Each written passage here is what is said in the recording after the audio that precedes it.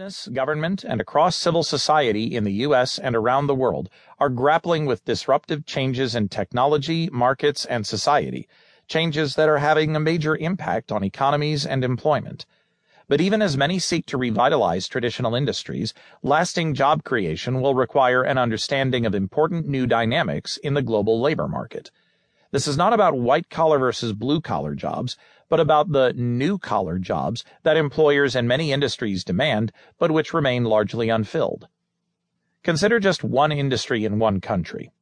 According to the U.S. Department of Labor, there are more than 500,000 open jobs in technology-related sectors in the United States. At IBM alone, we have